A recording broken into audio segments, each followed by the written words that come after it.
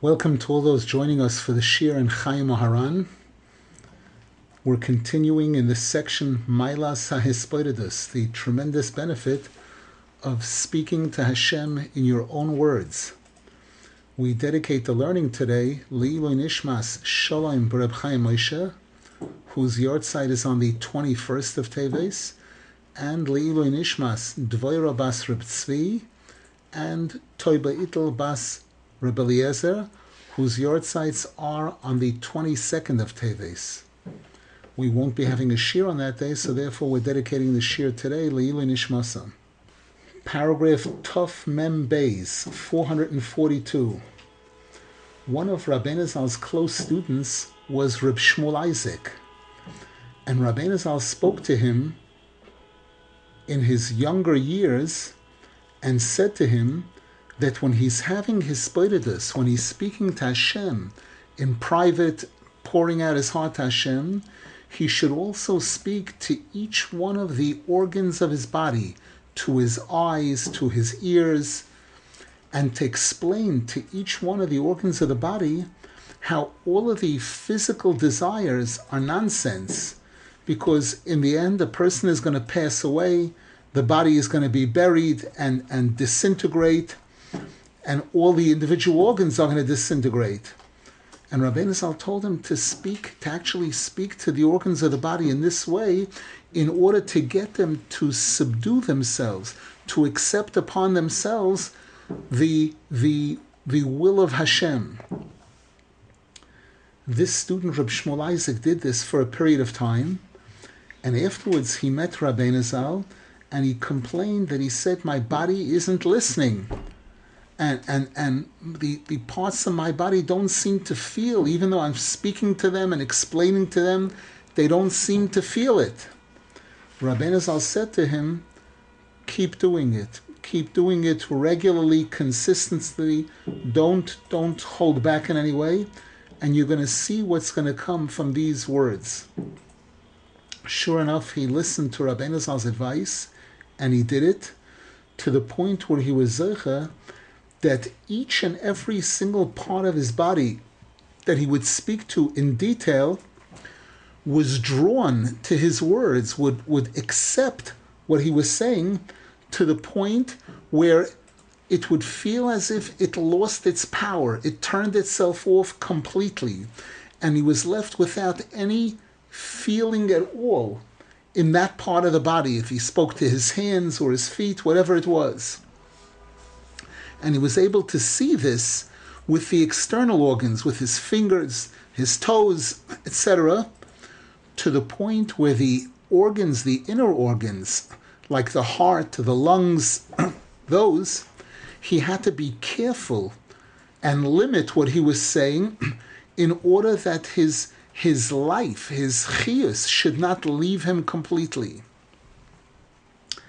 And Rav Nasan Zal writes, I heard that one time Reb Shmuel Isaac was speaking to some of his students, people that were close to him, and he was speaking to them, he was giving musar, he was speaking about the fact that this world, the physical, materialistic world, is nonsense. And what's it going to matter? A person goes, has another meal, eats something more, or any kind of physical pleasure, what remains from it? And as he was speaking, he fainted, and they started seeing that it looked like he was about to pass away. And they had to work very hard to bring him back, to revive him. And Reb Shmuel Isaac said then that he was zeicha, through the holiness of his Rebbe, Rabbeinu Zal, what Rabbeinu Zal taught him, that whenever he reminds himself of Yiras Oynish, of these serious punishments in heaven for a person who chas v'shalom does the wrong things in this world, and he reminds himself of what the end is going to be, of all the nonsense in this world, all the organs of his body feel it. Even the little toe on his foot feels it. They feel as if they're already lying in the grave and as if they're starting to disintegrate, to the point where it takes tremendous strength to be able to hold on to the life inside of him, that his neshama shouldn't leave him completely. Now, obviously, this is a question in the chat. Is it recommended to practice this talking to the body, or is this not for regular people? The answer is, this student, Reb Shmuel Isaac, was known as one of the unusual, extraordinary students of Rabbi Nachman. So, in terms of a person reaching the kind of levels that are described here, a person, we should not necessarily expect that we can achieve that. However, we need to know that the neshama, the soul of a person, is inside of a person, and it exists inside of each and every organ. When a person studies biology, they learn about the nervous system, and they learn when somebody bangs their finger or they bang their toe, and the person says, ouch, it hurts. Who's saying ouch? Is the toe saying ouch? And the answer is that we're taught that there are wires, there are nerves in the toe that go all the way up to the brain. And from the entire body, from head to toe of a person's body, there are these nerves, which as long as these nerves are alive, if somebody does something, if somebody hurts that part of the body, the person feels it, they experience pain, because again, the nerve inside that tooth, or whatever part of the body is, the nerve experiences what's happening, communicates that up to the brain, and the brain sends down a message to pull away, to pull the hand away. Person accidentally puts their finger near a fire, and suddenly they start feeling hot, and the person pulls their finger away. That required this whole process to take place. That's on a physical level. On a spiritual level, we know that when the Shulchan Aruch speaks about Shabbos, the laws of Shabbos, and if a person chas v'shalom amputates, cuts off a part of the body on Shabbos, they're chayav because of netilas neshama, taking away the soul of the person. What do you mean? The person isn't dead, they're alive. The answer is that each and every part of the body has part of the neshama inside of it.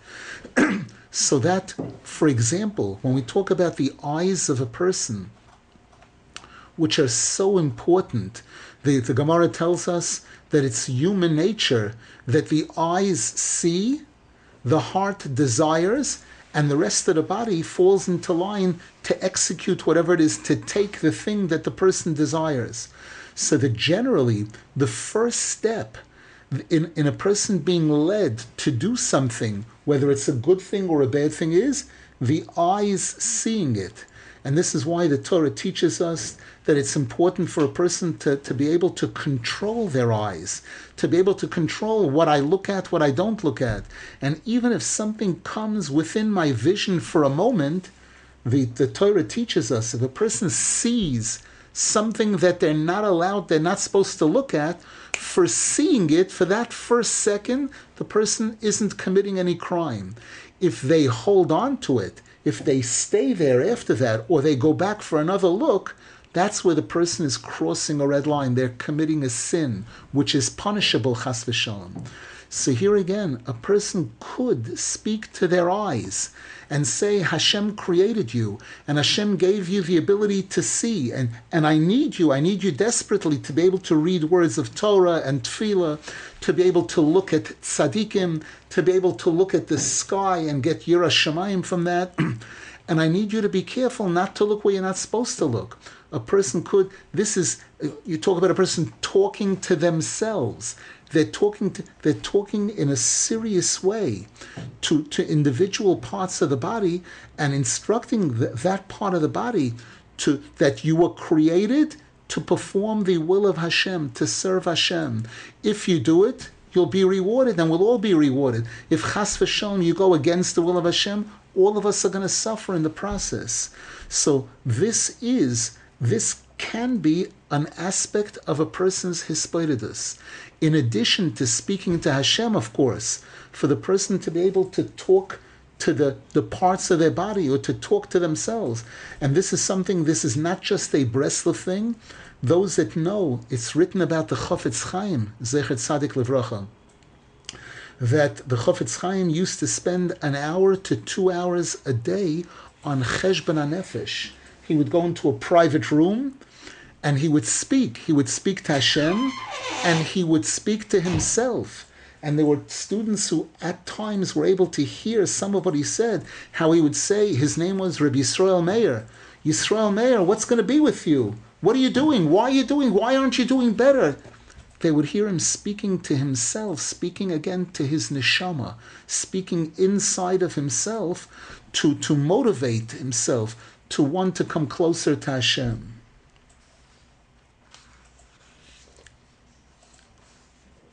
Any other questions, please?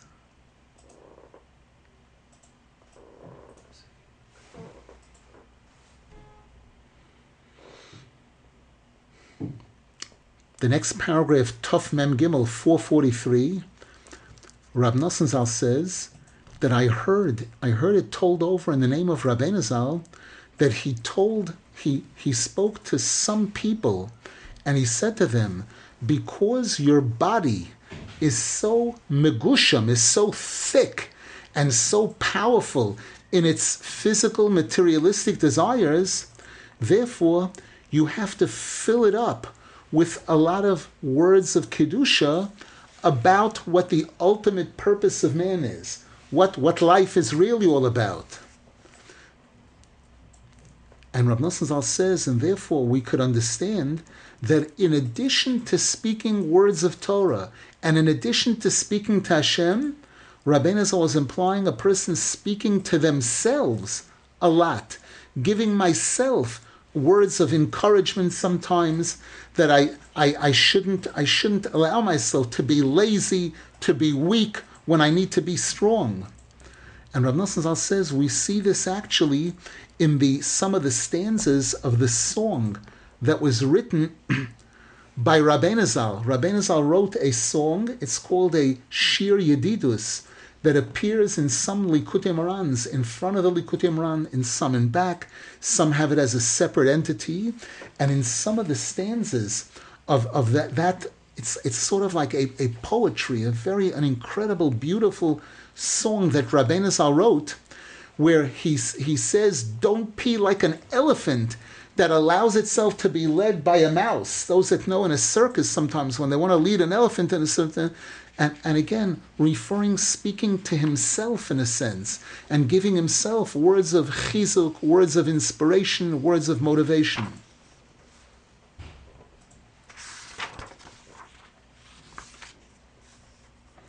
And in fact, we actually find this in our daily tefillah. Rav Nasan Zal points out in the morning, before we get to Psukei de Zimra, in the part before that, after the Akedah, when we say La'olam Yehei Adam Yirei Shamayim, a person should always have respect for Hashem, Umoid al Emes, V'doiver Emes Bilvavoi, and a person should speak the truth in their heart. V'yomer, and it says there, the person should say, Me'onu, Mechayenu, Ma koichenu, what are we? What is our strength? We're nothing. Levad haneshama, the only thing that really is important is the neshama that Hashem put inside of us. And again we say avalan, and we say that on one hand we're nothing and nobody, but then we finish off on an upswing by saying avalanachnu amcha b'nei vrisecha. However, Hashem, we are your chosen nation. We are the descendants of those who made a covenant with you. Ashreinu matoyev chalkeinu, how lucky we are. And these words, in addition to the fact that we're speaking to Hashem, we're speaking to ourselves. These words a person is saying to myself, to inspire myself and to motivate myself, to be excited about being in shul, about davening in the morning, about putting on a talis and tefillin. And the words that I'm going to say now, the words of tefillah and the words of Torah, how special it really is.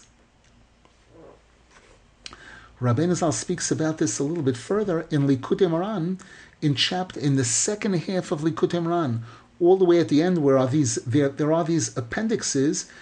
the paragraph 125 there, Kuf Chafei, Rabbeinu Zal speaks about this. How we start off over there saying, what are we? What's our strength compared to Hashem? We're nothing. We're nobody. But then we don't leave it at that. We end up giving ourselves tremendous words of encouragement, saying, Anachnu Amcha b'nei Vrisecha b'nei Avram Yitzchak v'Yaakov, etc. This concludes this short section on the benefits of Hispoidus. Now we go into another section called Avodas Hashem, serving Hashem, and this section itself has several subsections. We'll have some very, very interesting things that are going to come up in this section of Chayey Moharan.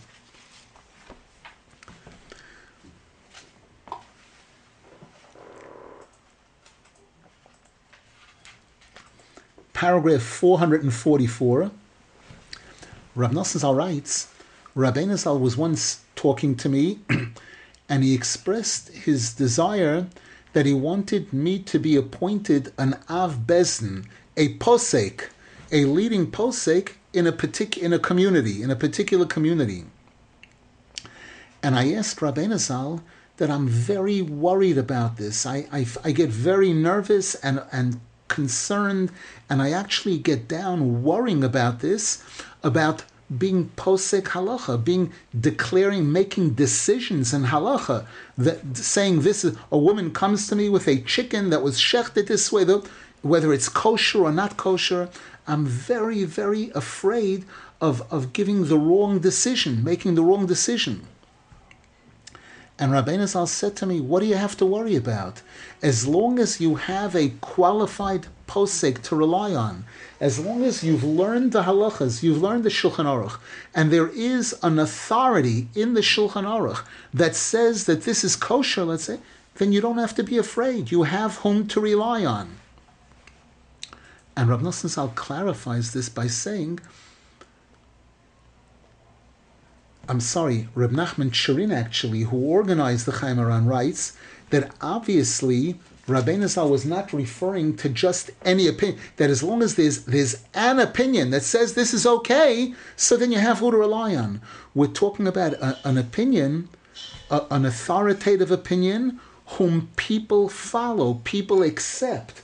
Once there is that kind of an authority and an opinion in that direction, if a rabbi chooses to rely on that opinion, he doesn't have to be afraid that he's doing something wrong, he's committing a sin. But obviously we're referring to rabbis who have studied Gemara well, studied Halacha well, and have studied the rules of how we pasken Halacha, which are the authoritative poskim, which are the authoritative rabbis in terms of declaring halacha, and in terms of, and when there is a debate between two, the Sephardic community whom they tend to follow, the Ashkenaz community whom they tend to follow, etc.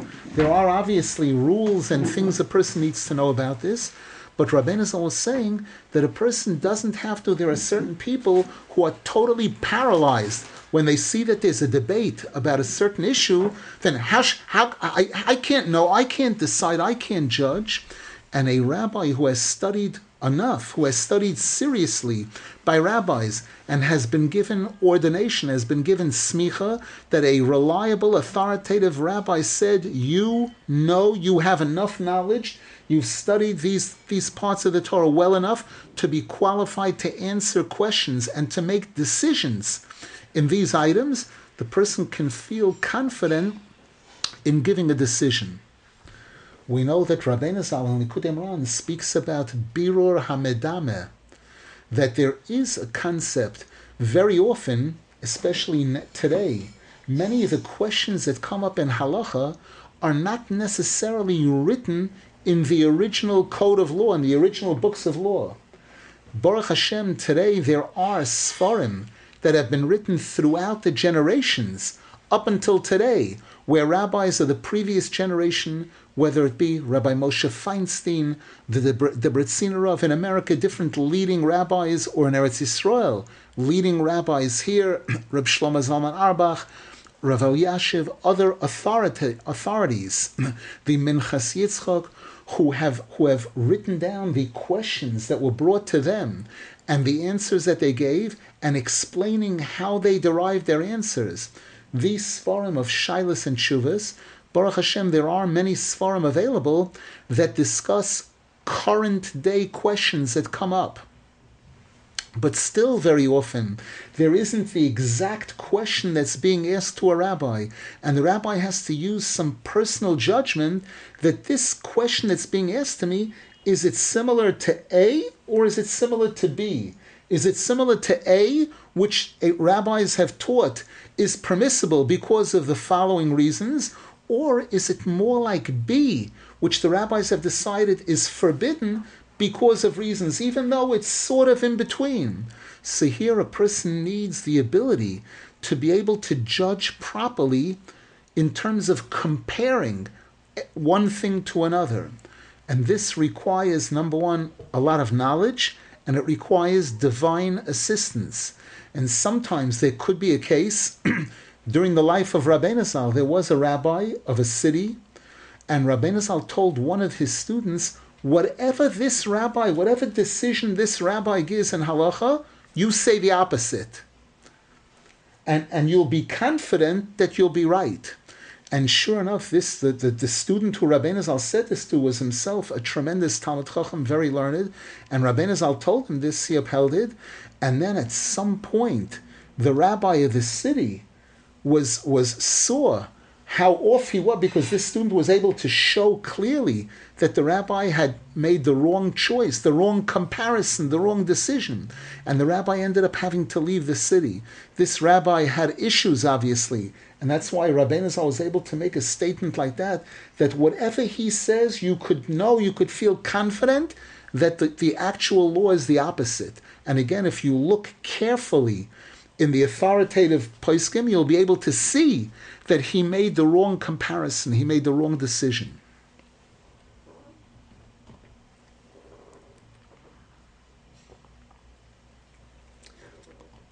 The next point, Tuf Memhei 445. Rav Nasan Zal says there were several incidents where people came to Rabbeinu Zal and they were very, very sick. And it was obvious that they were not going to survive the illness. It was a fatal illness. And Rabbeinu Zal would speak to them, he would console them and give them encouragement and say, what do you have to worry? You don't have to be afraid of dying.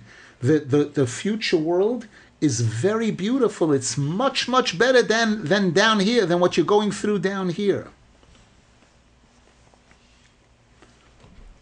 This paragraph and the two paragraphs following it are connected, so we're going to do them together, and then we'll take questions. Rav Nasan Zal says, we were once standing in front of Rabbeinu Zal on the Sunday after Shabbos Nachamu, a little more than a year before Rabbeinu Zal passed away, in the year 5,569. We know Rabbeinu Zal passed away in the beginning of 5,571. And they were leading a coffin close to the windows of Rabbeinu Zal's house. We know where Rabbeinu Zal was living in Uman at the time, the windows faced the cemetery. So they were leading, there was a funeral procession, and they were walking with the coffin past the windows of Rabbeinu Zal's house, and the people were walking and crying and eulogizing this person who had passed away. And Rabbeinu Zal spoke up and said to the students that were with him at the time, he said, that person in the coffin could be laughing. He's laughing that they're crying over him, they're mourning, it's so sad that this person left the world, as if to say, wow, it would have been so great if this person could have lived longer and suffer more in this world, all the suffering in this world, and experience more bitterness. Rabbeinu Zal said in Yiddish, Amer vols noch verschwarzt worden auf der Welt, that the person would have been dark. In Yiddish, the expression verschwarzt means a person going through a lot of difficulty and suffering in this world. So Rav Nasan Zal says, I spoke up and I said to Rabbeinu Zal, but just a moment, even in the next world, this person is going to probably experience suffering because he wasn't such a big tzaddik that we can assume that he's not going to have suffering. The chibut hagever, the suffering that a person experiences in the grave during the time that the body is in the grave until it fully disintegrates, and then Gehenna chas v'shalom. So if that's the case, so over there also this person is going to be suffering. And Rabbeinu Zal responded, so what? At least it'll finish over there. They might experience some suffering, but afterwards it'll be over, and the person will receive the reward for whatever good things they did while they were living in this world. So Rav Nasan Zal says, I persisted, and I asked Rabbeinu Zal, but what about Gilgulim? What about reincarnation? We know that the Arizal tells us that many, many people have to come back to this world again and again in order to correct mistakes of the past and in order to complete the entire Torah as best as that person can. The Arizal quotes a pasuk, Toras Hashem Temima Meshivas Nefesh. The Torah of Hashem is complete. It restores the soul. That's one translation of it. Another translation is that in order to complete the Torah Hashem Temima, Meshivas Nefesh, the soul has to return, come back to this world again and again, and go through all kinds of different circumstances and situations in order for the person to be able to fulfill the Torah to the best degree that that person can. So Rav Nasan Zal said, what about Gilgulim? Could be this person will have to come back down to this world.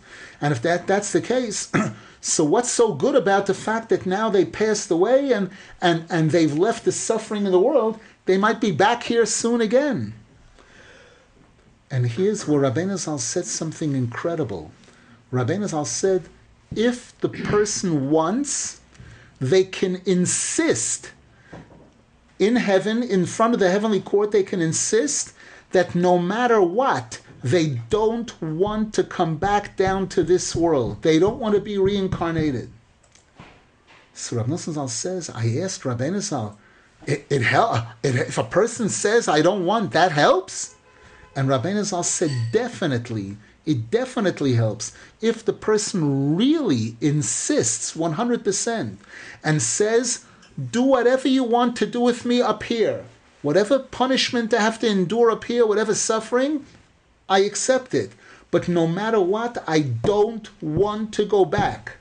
I don't want to run the risk of coming back down to the world and making things worse for myself, chas v'shalom. Sometimes a person comes down to this world, bigilgul, to be reincarnated, to improve their soul, and chas v'shalom, the time they spend in this world ends up being a setback, chas v'shalom. And Rav Nasan Zal says, Rabbeinu Zal said these words, Ekt mit mir da, do whatever you want to do with me here, whatever suffering over here. And Rabbeinu Zal said the person definitely can insist and be granted their wish. And Rav Nasan Zal writes, I repeated this several times. I made sure to ask Rabbeinu Zal this several times to make, does it really help?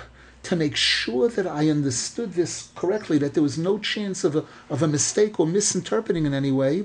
And Rabbeinu Zal said, definitely, if the person will really be stubborn and unrelenting and not willing to take no for an answer at all, a person does have the right to insist. And Rav Nasan Zal says, I put this into my head very, very solidly to make sure that I wouldn't forget this, so that maybe I'll be zeicha when I get to the heavenly court to make sure to avoid chas v'shalom, no matter what, avoid having to come back down to this world to be reincarnated. Because no matter what, a person never knows when they're coming back down to this world what kind of circumstances, what kind of situations they're going to be put in, and chas v'shalom, what it can do, the damage that a person can do to themselves in this world. And anything is better than coming back down, being reincarnated into this world. And having the sakana, the tremendous danger, chas v'sholem, that a person can experience in this world. Rav Nasan Zal finishes with a prayer. Hashem should help us, at least from now on, to do a real complete tshuva the way Hashem wants us to do. Now here, I'd like to add a few very important points. One point that appears in the English version of Chayey Moharan Tzaddik, which is that Rabbi Yisrael Karduna, who was one of the giants in Breslov in the previous generation, one of the great tzaddikim, oivdim, who was very highly respected, he's the one who published, who printed many of Reb Nachman Sharin's Sfarim.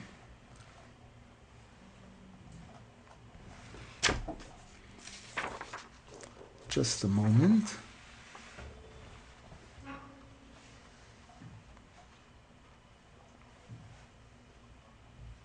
Yes, he received a letter from Reb Alter Tepliker, who was the author, again, of several Sfarim, Hishtapchus HaNefesh, Meshivas Nefesh, the Breslov Haggadah, others. Reb Alter Tepliker wrote to Reb Yisrael Karduna that even after Rab Nasan Zal wrote what he wrote here, Rab Nasan Zal once said that if he were offered an opportunity to come back down to this world, to go through reincarnation, Gilgul, and he would be guaranteed that he would be allowed to visit Rabbi Nachman's grave once and to be able to say the Tikkun HaKloli, he would be willing to accept Gilgul. He would be willing to accept reincarnation. And this was said in order to give us an idea, a realization of how special this is. The privilege of a person going to Rabbeinu Zal's kever and reciting these 10 chapters of Tehillim there, the way Rabbeinu Zal specified, is so great a tikkun that Rab Nasan Zal wasn't worried. He wasn't concerned about coming back down to this world again, Begilgul, as long as he would be guaranteed that he would have the opportunity for that one visit. Now, he wasn't talking about Rosh Hashanah. This was any time during the year. This is how important and special this is. And I heard this from my Rebbe Rav Rosenfeld Zechron Livracha. I heard it from my Rebbe Reb Michal. This came up different times when people were talking about the difficulties in getting to Rabbeinu Zal Sion. And they would say, it's not as difficult as coming from the next world. Rab Nasan Zal said he would be willing to come down from Olam Ha, from the next world to this world, if he were assured that he would be able to have the opportunity once to be there. So imagine, we who are in this world, when the opportunity is available for a person to go. And if we're talking about Erev Rosh Hashanah, that's a whole different league. That's a completely different level of a tikkun for a person's nefesh. An additional very important point, and I'm not sure exactly where this is. This might be in Chayey Moharan, or it might be in one of the other Sforim, that Rabbeinu Zal once said that a person who comes to his kever and recites the 10 chapters of Tikkun HaKloli there and gives something to tzedakah on behalf of Rabbeinu Zal's neshama, that person will not experience Gilgul. That person will not have to come back again. So again, this is one of the incredible benefits of a person going to Rabbeinu Zal Sion and saying the Tikkun HaKloli there, that a person is assured that this is their last final visit to this world. We should be zeicha to use our time in this world properly. We know the Mishnah says in Pirkei Avos that 1 minute of Olam Haba, the pleasure of one moment in Olam Haba is infinitely greater than all the pleasures in this world combined.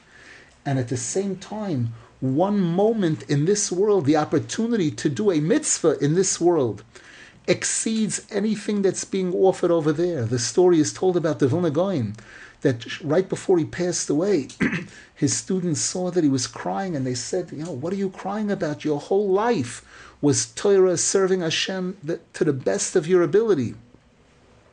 He said, I'm crying over the fact that I'm leaving a world where for 5 ruble, a person can buy a pair of tzitzis. A person can have tzitzis, where a person putting on tzitzis is credited as if they performed all 613 mitzvahs. And I'm going to a place where I can no longer do that. In the next world, the pasuk says, Bamesim chofshi. Once a person passes away, they are free from mitzvahs. They're exempt from performing any mitzvahs. This is why the halacha says when a person goes into a cemetery, a Jewish cemetery, that those people who wear their tzitzis out should cover them, because showing your tzitzis, having the grave see your tzitzis, it's as if chas v'shalom you're teasing them that I can do a mitzvah and you can't, chas v'shalom. That kind of attitude. Any questions, please?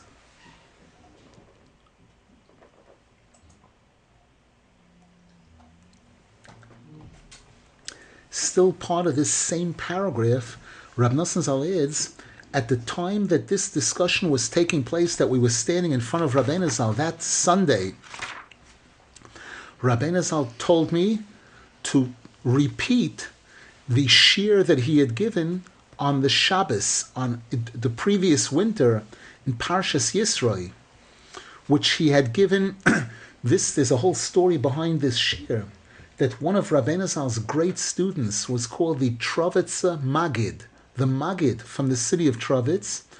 This rabbi, the Trovitzer Magid, before he came to Rabbeinu Zal, he was a Magid over 80 cities.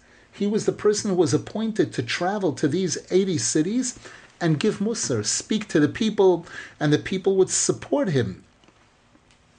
And the Trovitzer Magid, when he met Rabbeinu Zal, he was much older than Rabbeinu Zal, and he spoke to him, and he saw that despite the fact that Rabbeinu Zal was much younger than him, he was on a completely different level spiritually. And the Trovitzer Magid told his students that from this point on, I'm no longer a rabbi, I'm becoming a student by Rabbi Nachman. And he did. He was very close to Rabbeinu Zal. There are several stories about their interaction. One story is that Trovitzer Magid had a question that was bothering him, that he had asked other rabbis and nobody was able to answer the question. And he came to Rabbeinu Zal for a Shabbos, and Rabbeinu Zal that Shabbos brought up the question without the Trovitzer Magid telling him the question. Rabbeinu Zal gave a whole shir, a chapter in Likutei Moharan, where he brought up the question and gave an incredible answer to the question. The question was, Avraham, Yitzchak, Yaakov, all the tzaddikim of the past were broadcasting Hashem to the world. They were teaching the world about Hashem. And they definitely wrote books. They wrote Sfarim that they would give to their students to study about Hashem, about serving Hashem. Where are all of those books of all the previous generations that we don't have? Where are they?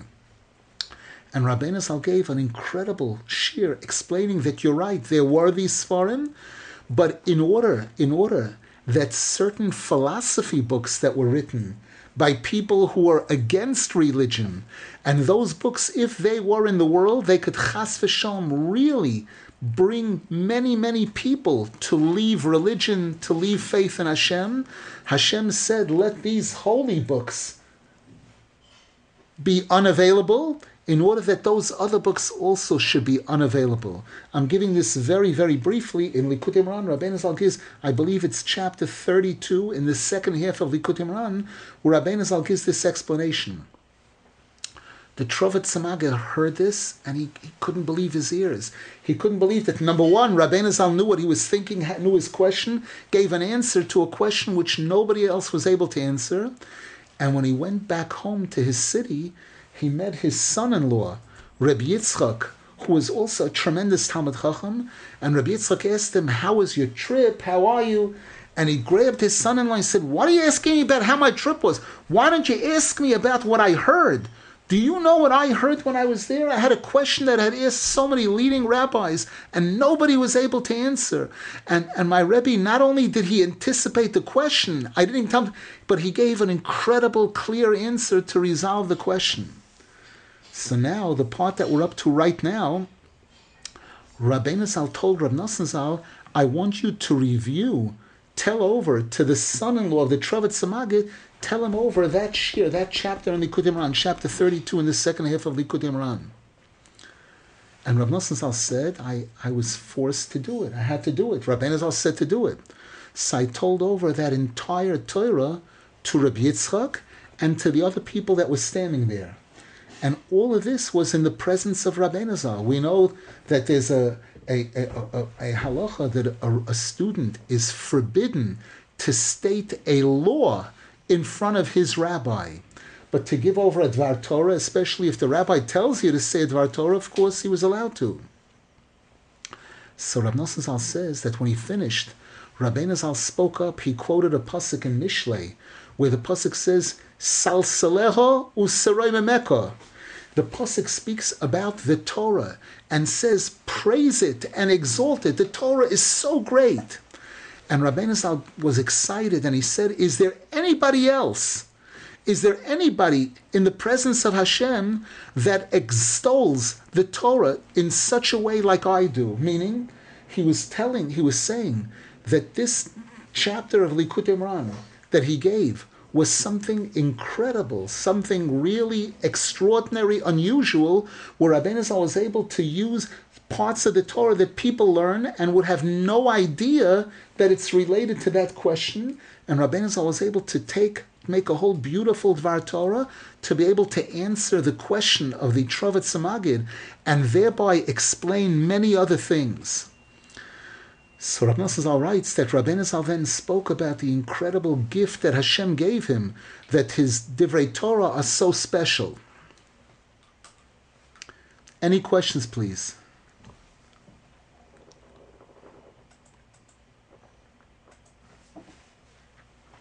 Question in the chat on a term that we used before, Birur Hamedameh. Does comparing any two items require Birur Hamedameh? The answer is, if the two items are similar, medameh means to compare. Now, usually this is talking about things that look similar or are similar in many ways and could be confused. And you need a person needs a good eye or a good brain to be able to tell what's real and what's not real. We know there's real jewelry and fake jewelry. And sometimes the fake jewelry could look more real than the real jewelry. And it takes a mumcha, somebody who's been trained properly, whether it's jewelry, whether it's a diamond, to value a diamond, things that are really very valuable. It takes an incredible ability sometimes. And one person has an eye, another person doesn't have the eye. Another example of this is especially when it comes to maros.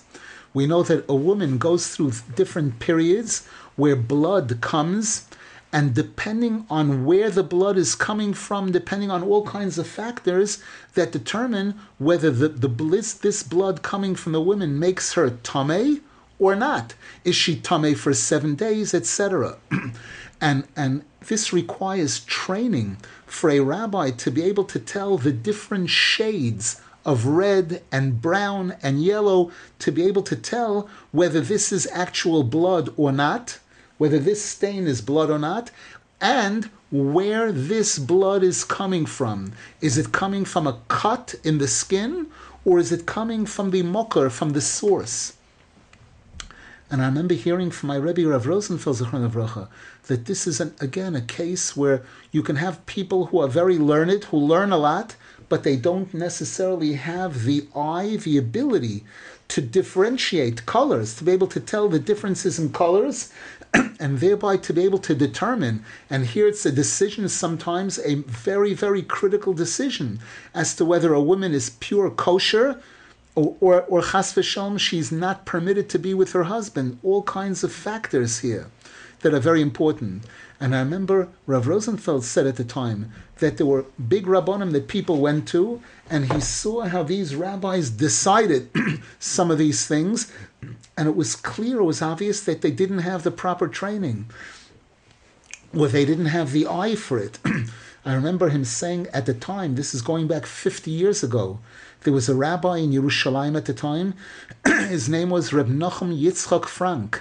He was a person who came from a Litvish family and became a Breslover, and he was a very tough person, and Rav Rosenfeld didn't agree with him in many different areas of Yiddishkeit.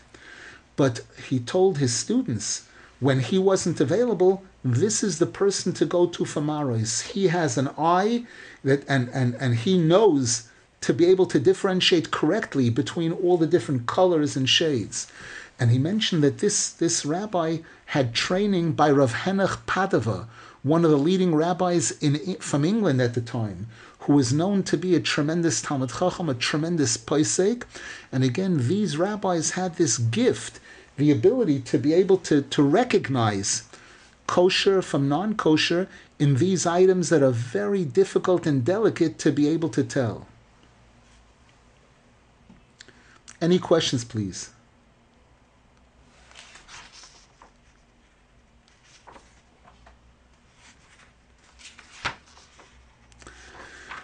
I'd like to hold it here for now because the next paragraph I don't want to rush through. It's something very, very important. We're up to Tuf Mem Zayin, 447.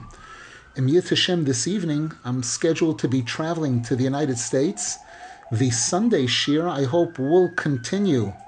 I hope we'll have it during the time that I'm in the United States also, if at all possible, in Yith Hashem. We'll get the word out to people. The weekday Shir, the daily Likutei Halacha Shir, we'll have only on Monday mornings and Thursday mornings in Yith Hashem. Wishing everybody a good week and asking everybody to please keep me in mind for Hatzlacha. Leaving Eretz Yisrael anytime has an element of danger to it, and hearing what's going on in the world today, in America and all kinds of different places, a person needs major shmira, major protection. Hashem should watch over all of us in Eretz Yisrael, outside of Eretz Yisrael, to protect us physically and spiritually from any harm. We should be zeichet to the Geula Shlema, to the coming of Moshiach, the building of the final Beis Hamikdash, Meher v'yameinu, Amen v'yamein.